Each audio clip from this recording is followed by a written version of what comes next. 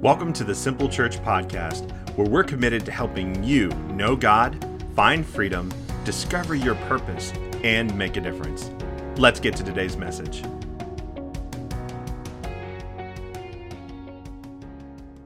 Hey guys, how you doing? Thanks for being here today. I'm so glad that you are with us today. I hope you enjoyed that time of worship. I know that I always enjoy it. I enjoy it best when we're together, but I'm thankful for the opportunities to worship even at a distance, and I hope it was a blessing to you.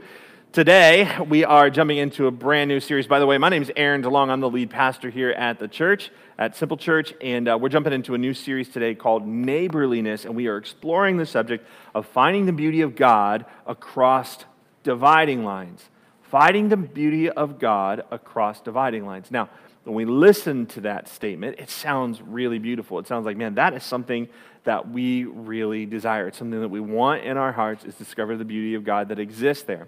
Because here's the thing, the beauty of God, what we need to understand about it, exists, it's and is found in all skin colors. It exists and is found in all neighborhoods and in all cultures. God has made all people, and he's made us all intentionally with diversity. And so the desire to discover the beauty of God, that sounds really great to us, and we would probably talk about it and say, yep, let's do that. But do we do this on a regular basis? Do we have a desire that is strong enough to reach across the dividing lines to discover the beauty of God? Because I would say, and what's sad to me is it's not really that desire is not really reflected in our world today. It's not really reflected in our church today.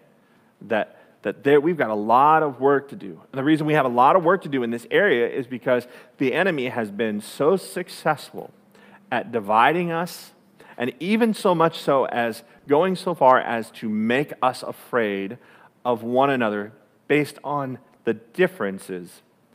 And creating, and in effect, has created these dividing lines. But here's what we have to focus on, and here's where we have to land, is that God created us all, not by accident, not by a curse.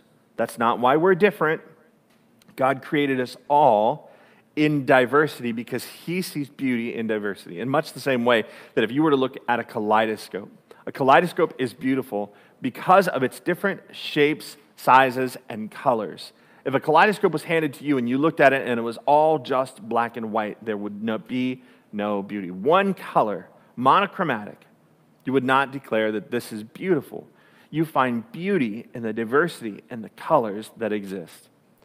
And in order for us, as Christ followers, to see the beauty that God has designed and created, we have to learn to step across these dividing lines that we have succumbed to, these things that we have accepted in our lives, and ultimately bring all of our efforts toward bringing all of the colors together. In fact, when you look at the end of the Bible in the book of Revelation, it talks about the body of Christ. That means the church, the people.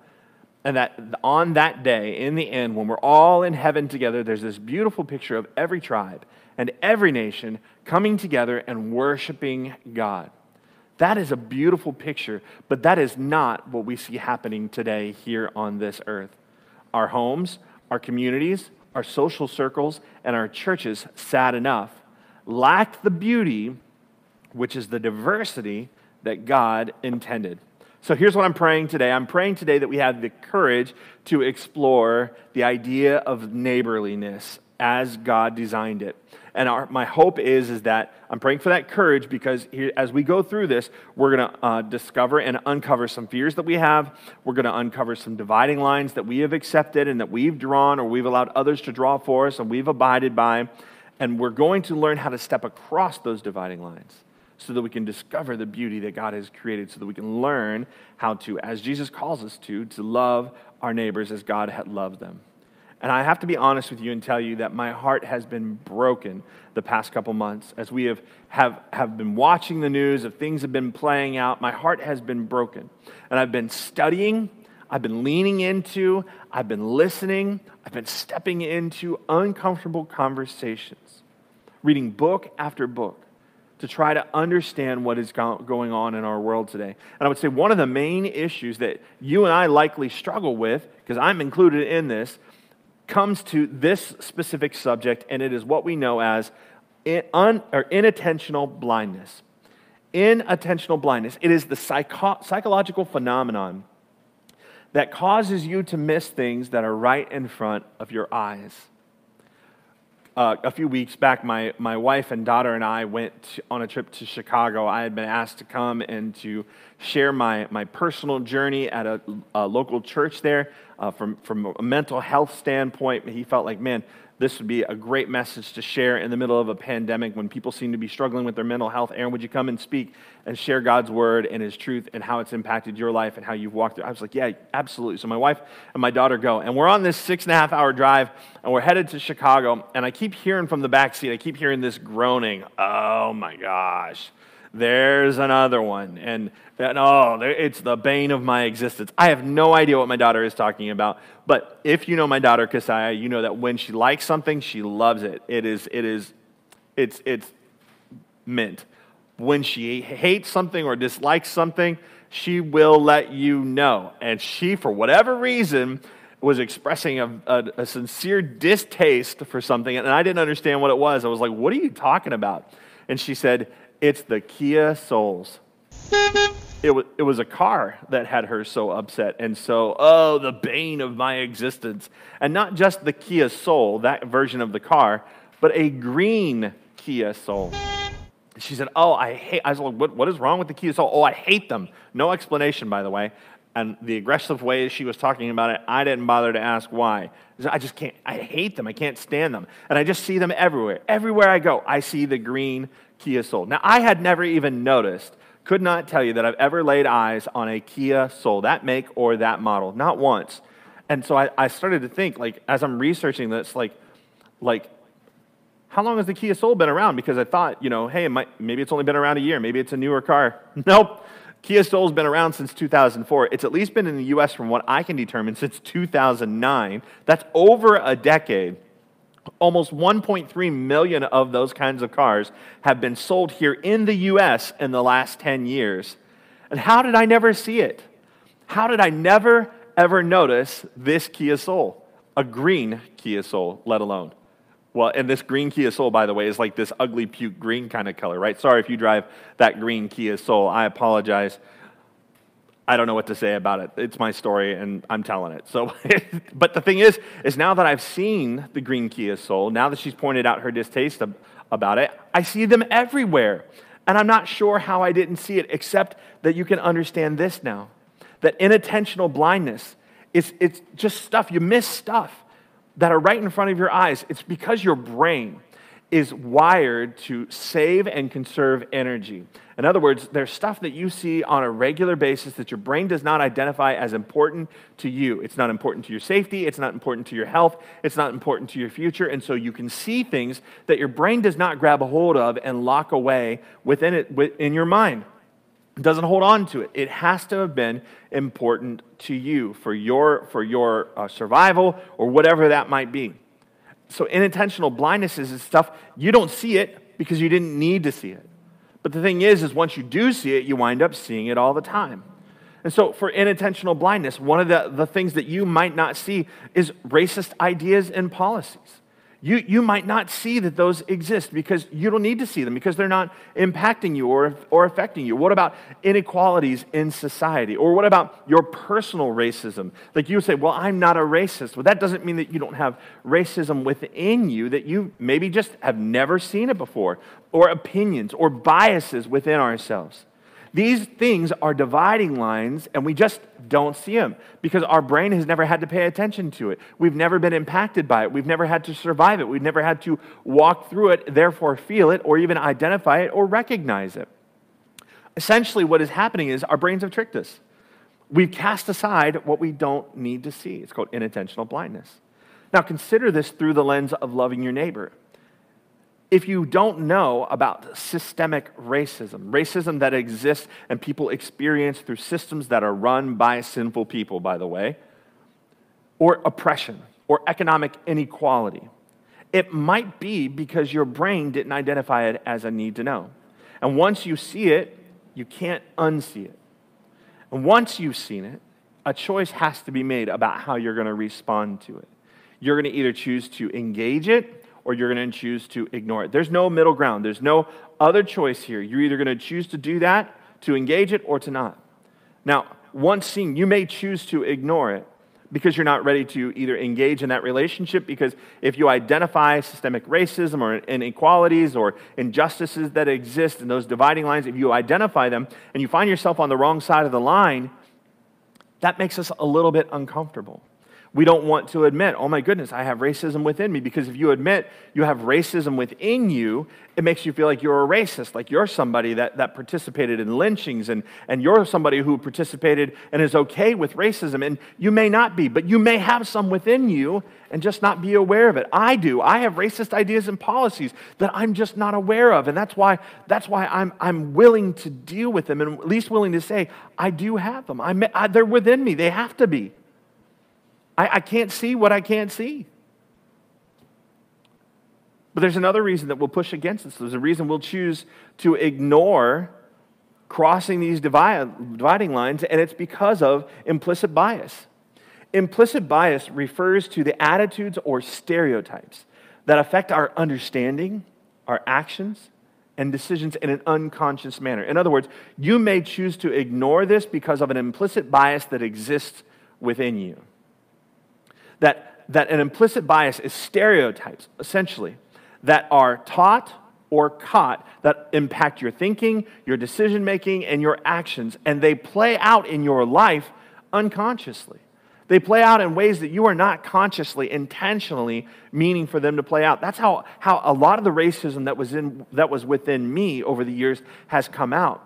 I've said something and I said, oh my gosh, that's racist. Or I've said something and somebody said, that's really not okay for you to say. Or I've made a joke about something and I've had people look at me and say, that's not funny. And I'm like, oh my gosh, I didn't realize. I'm so sorry. There's these things that I was either taught or that I caught. And you have the same things as well. Maybe you grew up in an environment at home, or maybe it was a school you went to or a community that you were part of where there were people within that community that referred to other people that were different than you as those people or they or them. And what happened was, when you were in that environment, is a dividing line was created. It was caught, even if it wasn't taught. Even if you were never told, hate this kind of people group because of their ethnicity or their background or their economic status, whatever. Even if you were never taught that, if you heard and it was implied, that's why it's an implicit bias, you've picked it up. And unconsciously, this implicit bias lurks there. It hides out undiscovered, waiting to present itself in ways that we don't even see. And if we're not careful about that, we'll pass something like that on to our kids. That's why we must be willing to look within to see these things. Because, guys, I'm telling you, it is worth the discomfort. Because in Genesis, in the very beginning, when God says, let us make man, he says, let us make man in our image. And our lens at looking at everyone, the theys and the those, the ones that are different from us, those that we would say are across the dividing line, must be through a lens that they are all God's kids and they are all loved by him. And if he loves them, then we need to be able to love them as well.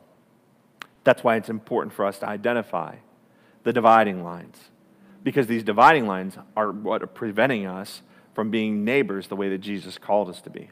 And here's what I'm asking. I'm asking for you to commit to this 4-week journey. This is a series that will go on 4 weeks. This is week 1. And I'm asking you to commit to listening. I'm asking you to commit to leaning in to the discomfort. I'm asking you to commit to being here to hear these messages and being prayerful about them. Here's why. Because there's beauty on the other side of these dividing lines that you'll never experience if you don't lean in, if you don't find the courage to look within yourself and step across them. So here's what I want to do today. Today, I want to give you 2 takeaways as we get started. Here it is. The first one is I want you to learn to look to God, and the second one is to look to each other. We're going to look to God because as we look to God, this is the first part of what we do here as a church, is you'll get to know him. Because as you get to know God, as you're looking to him, man, God will just captivate and capture your heart. He'll capture your mind. And as you're in relationship with him, getting to know him, what winds up happening is that you become transformed. You become a new person. You become new in all that you do. And here's what winds up happening is that you learn to love things that God loves. As you walk and continue in relationship with him, you learn to love things that God loves. This actually happens in every single one of your loving relationships. Of the people that you love. For me, I'm in a loving relationship with my wife. I love her to pieces, man. I love her, love her, love her. And this girl, both of us have varied interests, and which both of us have come to love and enjoy our hobbies and the things that we like to do. My wife has recently become enamored with the idea of DIY farmhouse. Someone say farmhouse? Crafting. And so what that means is, and the part that I love in this is that she is doing it all through Dollar Tree items and Dollar General and all these dollar stores. She's going and finding items. She's very inspired in a way that I am not, but totally enjoy that she is. And she creates these items, takes something that was trivial, something that it was not, and makes it into something else. She takes something that was worth very little and makes it worth a lot, which I think there's just a whole lot of beauty and a whole lot of, like, there's a message in there somewhere. Maybe she'll preach it at some point in time, but I just think that's a beautiful picture of what God does in our lives. But she takes these Dollar Tree items and she turns them into something beautiful that people are fawning over. She's part of a Facebook group, and she said, I don't know if she said it just this week. She said, I don't know if you know this or not, but I've got like 1,000 likes on that, and that's only been up for a day. I'm kind of famous in this group. And I was like, you go, girl. I'm an encourager, right? So I'm just encouraging her. I'm like, I'll go with you. In fact, long before she became famous in this group, she's been doing DIY projects around our house for years, taking furniture and turning it, antiquing it, upcycling it, recycling it, whatever you want to call that. And she's just got a love and a passion for it, and I've developed a love for it as well. In fact, one of our date nights, I spent the entire night running her around to 4 different dollar stores so that she could find, dear Lord, a butter dish. A butter dish that she wanted to do. And when we found them butter dishes, you better believe that we bought every last one that was on them shelves because they weren't at the first 3. But bless God, we found it at the 4th one. But that was our night, and I loved every minute of it. And I'm like, babe, people are asking for tutorial videos. I'll help you with that. I'll spend my time and energy making you even more famous, and maybe even making you a little bit of cheddar on the side. You know what I'm saying? Because YouTube pays for all them views and stuff. So anyway, we're strategizing. She has craft nights, and I'm there talking to some of her friends that she has over for craft nights and staining little bricks and blocks. And I love it. And I love it not because I love it. I love it because she loves it. I've learned to love what she loves. And when you're in a relationship with God and you look to him and you're enjoying that relationship, you learn to love what he loves. You say, well, Aaron, what is that? John 3:16. For God so loved the world. That's right. God loves the world. He loves the people of this world. And since he loves people, you learn to love what he loves, and you also learn to love how he loves it. And in order for us to love people the way that God loves people, we've got to uncover these dividing lines. We've got to uncover the things that keep us from loving him that way. We've got to uncover the fears that exist, the implicit biases that exist. We've got to uncover the unintentional blindnesses that exist in order to love the way God loves. You can't do one without the other. You cannot love God and not love people. You cannot love people and not. It's just not possible. So let me show it to you here in Scripture. We're going to go to Mark 12, verse 28, and it starts off, and it says, one of the teachers of religious law was standing there listening to the debate. So here's the scenery. Jesus is got a big crowd around him like he always does everywhere Jesus goes. People follow him, and in this crowd are people who are looking to see miracles, people that are looking for words of life, people that are just listening.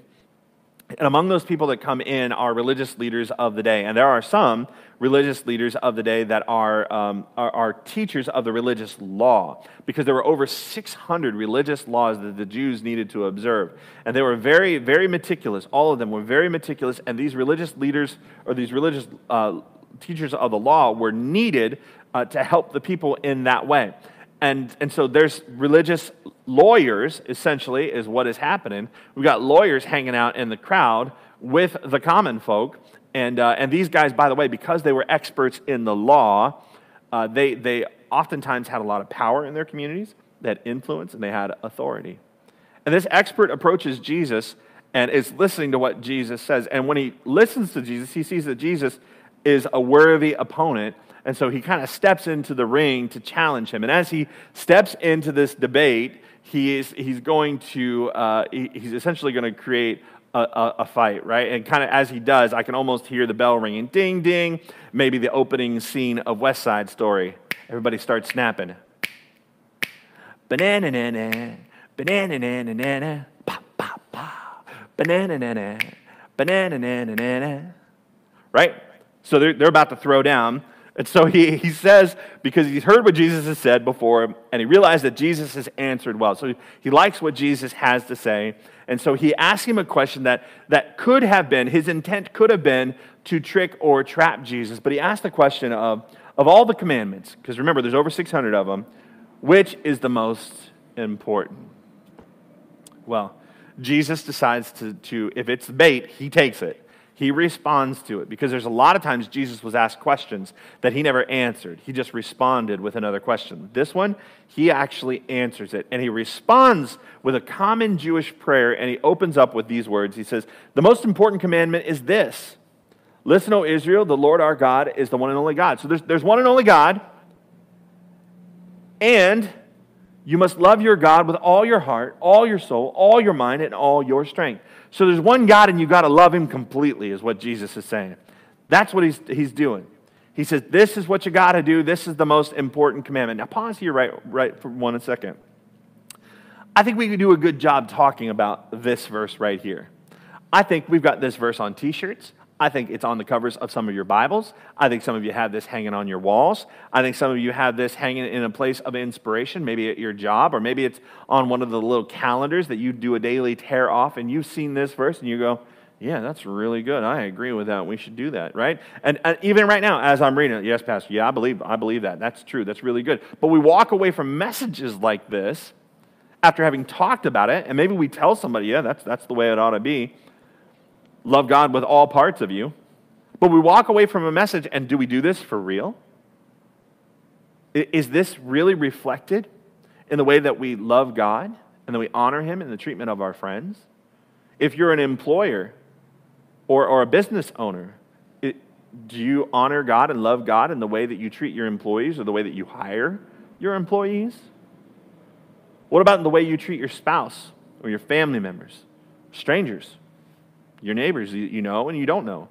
What about your enemies? Is God honored? Is your love reflected in the way that you behave in those arenas? And if not, what keeps us from doing this? Because this is the most important commandment. Jesus said, all the law, everything, this is the most important one. There's only one God, one true God, and you got to love him this way. Why aren't we getting this right? We're supposed to look to God first. Know him ought to be our primary focus, and to love him completely. All our heart, all our soul, all our mind, all our strength. Do we love him this way? I know it's challenging. But Jesus doesn't stop there, though. He lists another law that is most important.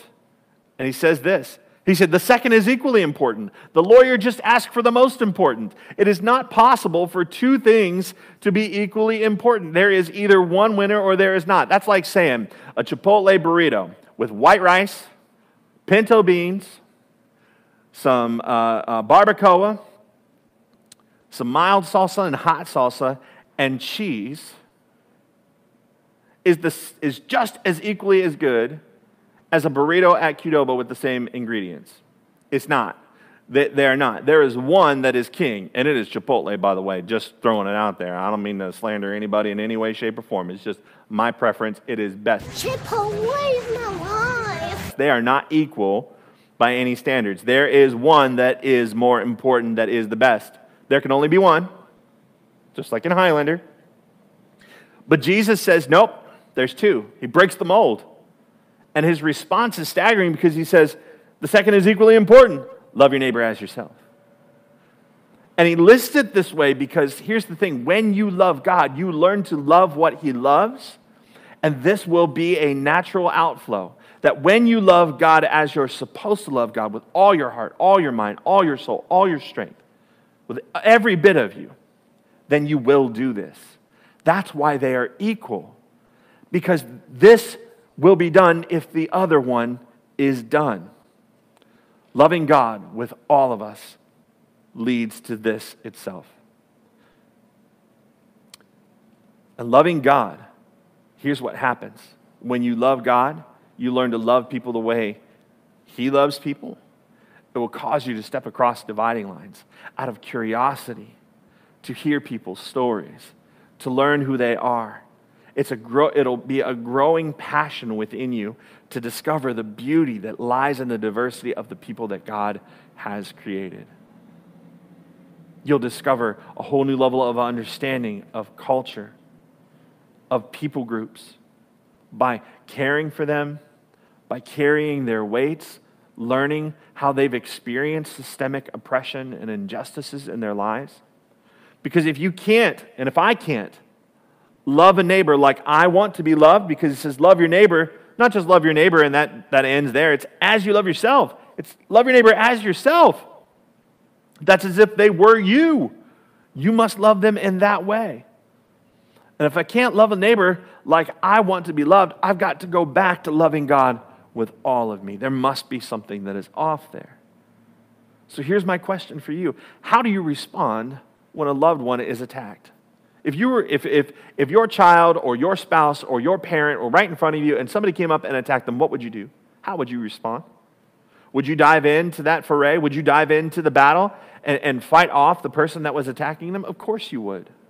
You wouldn't let them sit there and suffer, not right in front of you, not if you knew that it was happening. And it's the same way. It must be the same way. That if you would do that for someone you loved, a loved one, you must do it for your neighbor. Somebody that's different than you.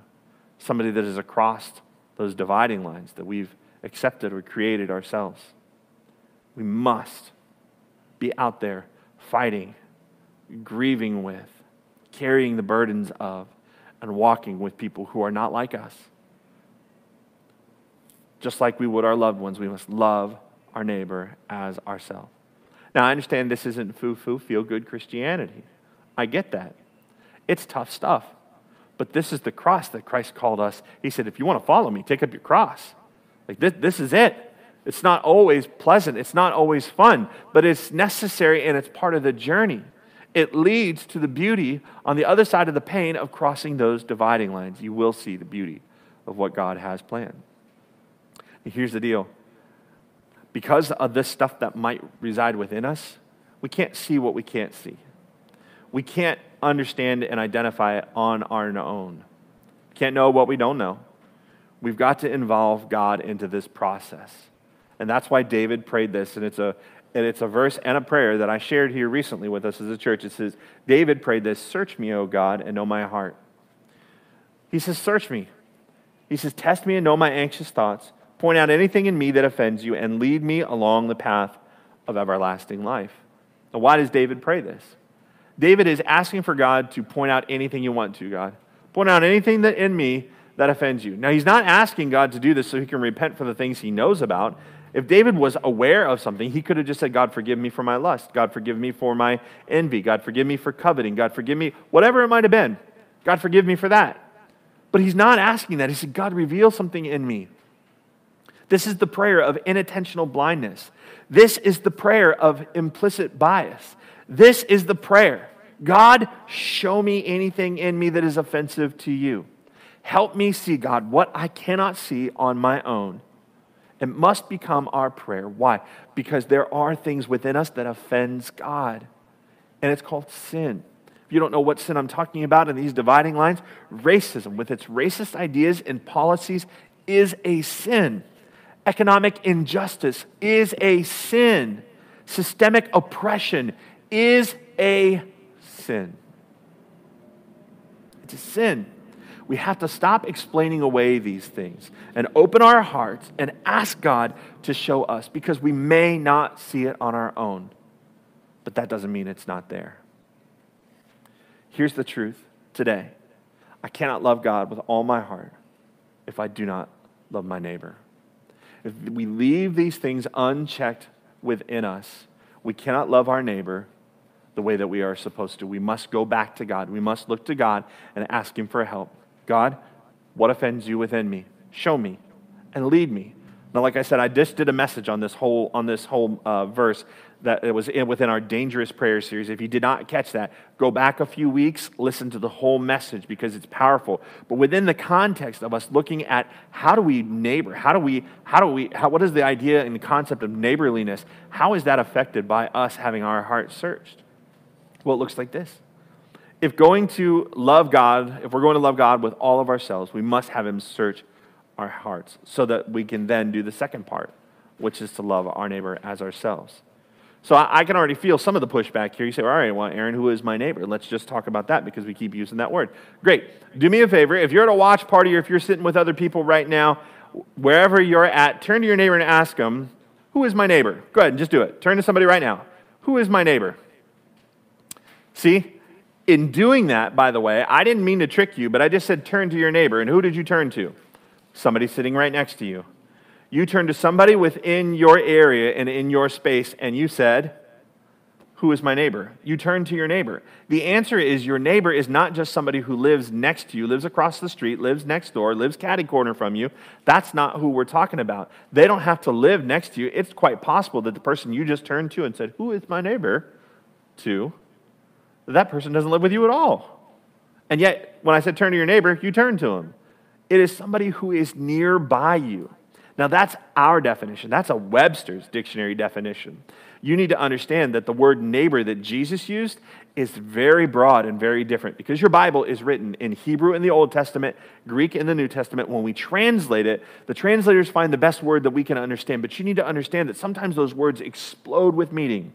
And the word that Jesus used for neighbor is not just used by is not meant by somebody that is nearby, but it is about anyone who is an image bearer of God. And who is that? It literally means your fellow human beings. When Jesus says, love your neighbor, you might as well say, and love your fellow human beings as yourself. That means all of your neighbors in your community where you live, everybody, you can look out your house and see all them houses. Those are your neighbors, but it's all of humanity. That is who we are supposed to love as we love ourselves. We must love God with all of ourselves, and then we must love our neighbor, everyone, all of humanity, as ourselves. Now, back to our story. The teacher, in response to what Jesus says, he says, the teacher of religious law replied, well said, teacher. It's almost like he's looking at Jesus and saying, good job, little buddy. You did real good there. Could you even imagine Jesus Christ, like the Savior of the universe, is standing in front of you, and you're giving him a little pat on the head. And he says, you have spoken the truth by saying that there's only one God and no other. In other words, that's our common ground. We both agree. Yep, there's only one God and no other. He goes on to say, and I know, he says, I know. Now, this is important. He says, I know. He didn't say, I feel it. He says, I know. It is important to love God, so love him with all my heart and all my understanding and all my strength, and to love my neighbor as myself. So I agree with you. I know these things. And I think the reason I'm pointing out the word I know is because we know lots of things. We know lots of things. We've got a lot of data that we have stored up into our minds. But I will say this today, and I've been saying it for the last 7 years as a pastor, that you and I are educated far beyond our level of obedience. What that means is we got a whole lot of head knowledge, but we ain't doing nothing with it. We aren't allowing it to impact us, to change who we are, so that we change our behaviors, to change the way we act towards others. We got a whole lot of knowledge. We know some things. And this guy's saying, I know it. I know it. And this is more important than to offer all the burnt offerings and sacrifices required in the law. He's like, Jesus, I know these things. I'm agreeing with you. And Jesus comes back and responds, realizing how much the man understood. He knew it. Jesus said to him, you're not far from the kingdom of God. But he didn't say, that's the kingdom of God. He said, you're not far from it. In other words, he might as well have just said, dude, you're missing it. And you're not missing it by much, though. You've missed it by 18 inches. Because what he knew has to go from here and must drop down the 18 inches to his heart. He's not far off. We know stuff, but unless it goes from a category of we know this to this is in our heart and we are passionate about it, that this is in our heart and it's affecting us, It's affecting the way we sleep. It's affecting the way we pray. It's affecting the way that we love. Until knowledge moves to this place, it will never impact and affect our hands and what we do. And Jesus said, you're close. You're not far. But you missed it. And I think this is the saddest part of the story. Because there's a lot of us as Christians, we're so close. We know stuff. But when it comes to allowing God to search our hearts, we'll refuse because it might make us uncomfortable at what He might reveal. It might make us uncomfortable to have to confess a sin, to make an apology, to make amends with someone, to cross a dividing line and love somebody who is different than us. We're uncomfortable with this space. We're uncomfortable in this place. This is why it's sad to me, because He was so close, but He missed it. And I don't want to ever be said about me that I was so close to God's way of doing things, that I was so close to God's heart, but I was not far off. I don't want it said about me. I want it to hit my heart, and I want it to change and challenge me. I want it to change my behavior, the way that I talk. I want it to impact my attitude. I want it to impact me, and I want to have an impact in the community and my world and people's lives as a result. How about you? God is not after our minds. He's after all of us. He wants every bit of us. And He wants us to love Him with all of ourselves. Our minds, our hearts, our relationships, our sexuality, our finances, all of us. And once He has all of us, what will happen is He'll transform us so that we can make the greatest impact in this world, crossing dividing lines to love our neighbors as ourselves. Jesus says these two things are the most important things. Nothing compares to Him. So we have to look to God. Let loving God and in that relationship teach us how to love the people that He loves. God, search us. Search us. Reveal any sinful ways inside us. Anything that's offensive to You. I love You that much. Am I hurting You? Am I offending You in any way? How can I be better? And then looking to each other. Looking to each other. That means that not others that are like us. It means all of humanity. Looking to others so that you can begin loving them, serving them, carrying the weights that they carry, learning their stories. Because if you're truly looking to God, you'll begin looking to others to love them. Neighborliness is finding the beauty of God across dividing lines. Let's pray today. Father, today I pray for the church. That's the church, the capital C, not simple church, but of course everyone listening today. I pray for the church, God, that we would have the courage to cross these lines, to find others that are different from us, to find them and be willing to explore those relationships, to listen, lean in, to grow. And as we do, God, I pray that You would open our world to us, that You would help us to see the inattentional blindness and the implicit biases within us. God, my prayer today is that You would search each and every single one of us and reveal within us our racism, the systemic injustices that we participate in, the oppression that we take part in, the stuff that we see or that we can help or we can fight against. God, help us to see people. Help us look to others and love them, Lord, as we love ourselves. Now, if you're with us today and you don't have a relationship with God, I need you to understand something. God loves you. This Jesus that I'm talking about, He was sent to demonstrate God's level of love for you, to show you how much He loves you. He came simply to let you know one thing, and I'm here to tell you one thing today. That you may feel this dividing line between you and God, but you need to understand you belong on the other side of that dividing line with God. That dividing line is caused by our sinfulness. And if we want to deal with that today, the way that sinfulness is dealt with is through the sacrifice that Jesus made on the cross for our sins. He died. He lived a perfect and sinless life. He's the only one who ever did. You and I were born steeped in sin, divided from God, but Jesus paid a price so that we could be forgiven and restored into that relationship. You belong in a relationship with God. And today, the way that you can enjoy that is simply by accepting Christ. It doesn't matter where you were born. It doesn't matter your skin color. It does not matter the mistakes that you've made, the successes you have in your life, your marital status, your gender. It does not matter. All the differences that you feel like keeps you on the other side of the dividing line. All of those things are what make this body of believers diverse and beautiful. You belong here. Your story is God's story.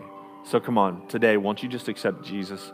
Just accept Jesus. He's got a full and fulfilled life. He wants to offer you eternity in heaven and a place where you can belong, a people that you belong to. If you're going to accept this gift today and receive Jesus as Lord of your life, there's in the chat box, if you're in our online campus today, there's a button that's coming up right now that says, I'm raising my hand. I'm saying yes to Jesus. So if you'll do that right now, click that button. Let us all know. We're going to celebrate with you in a moment. Nobody's going to single you out. Nobody's going to make fun of you and go, finally, they're finally here, those heathens. Nobody's going to do that.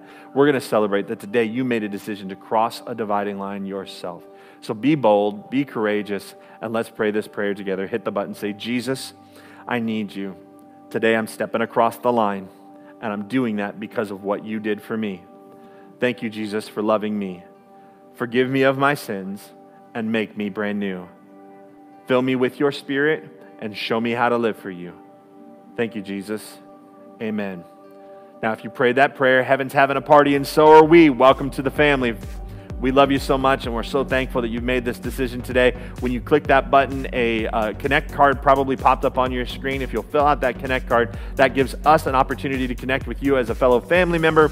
We would love to help you on your spiritual journey, even if you're somewhere across the world and not here in Reynoldsburg or nearby, so that you can get to us. We would love to help you get a Bible. We would love to help you take your next steps of faith and get you connected with a local church. If you fill out the connection card, let us know that.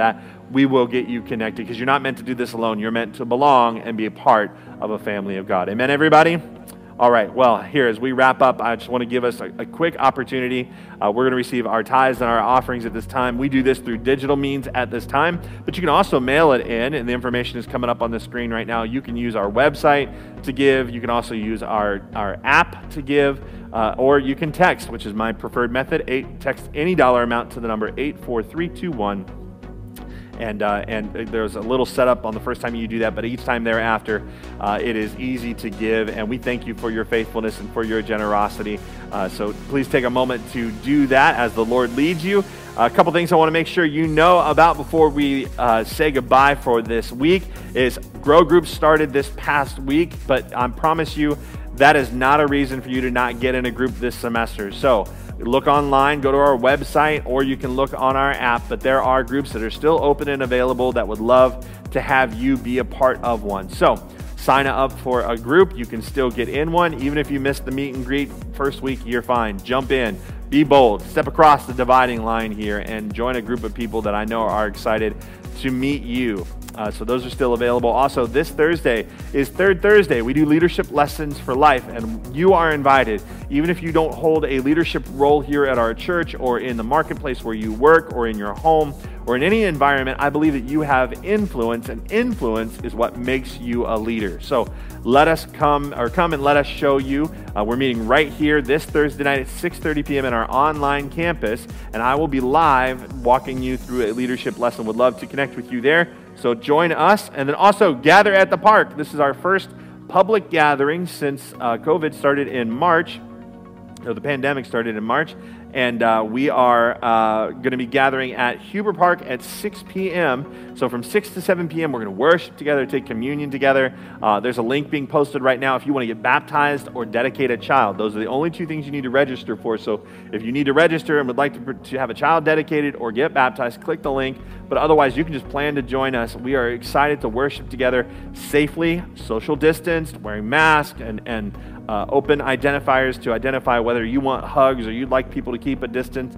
We're going to do all that. We're going to celebrate together. I'm going to give a message. We're going to have a time of fellowship and worship together. You don't want to miss it. You want to join us. That's again September 26th. Gather at the park, Huber Park, right here in Reynoldsburg at 6 p.m. for a public worship session. Bring your own lawn chairs or blankets to sit on, because you'll need that. So, all right, everybody. Hey, listen, I hope you have an incredible week.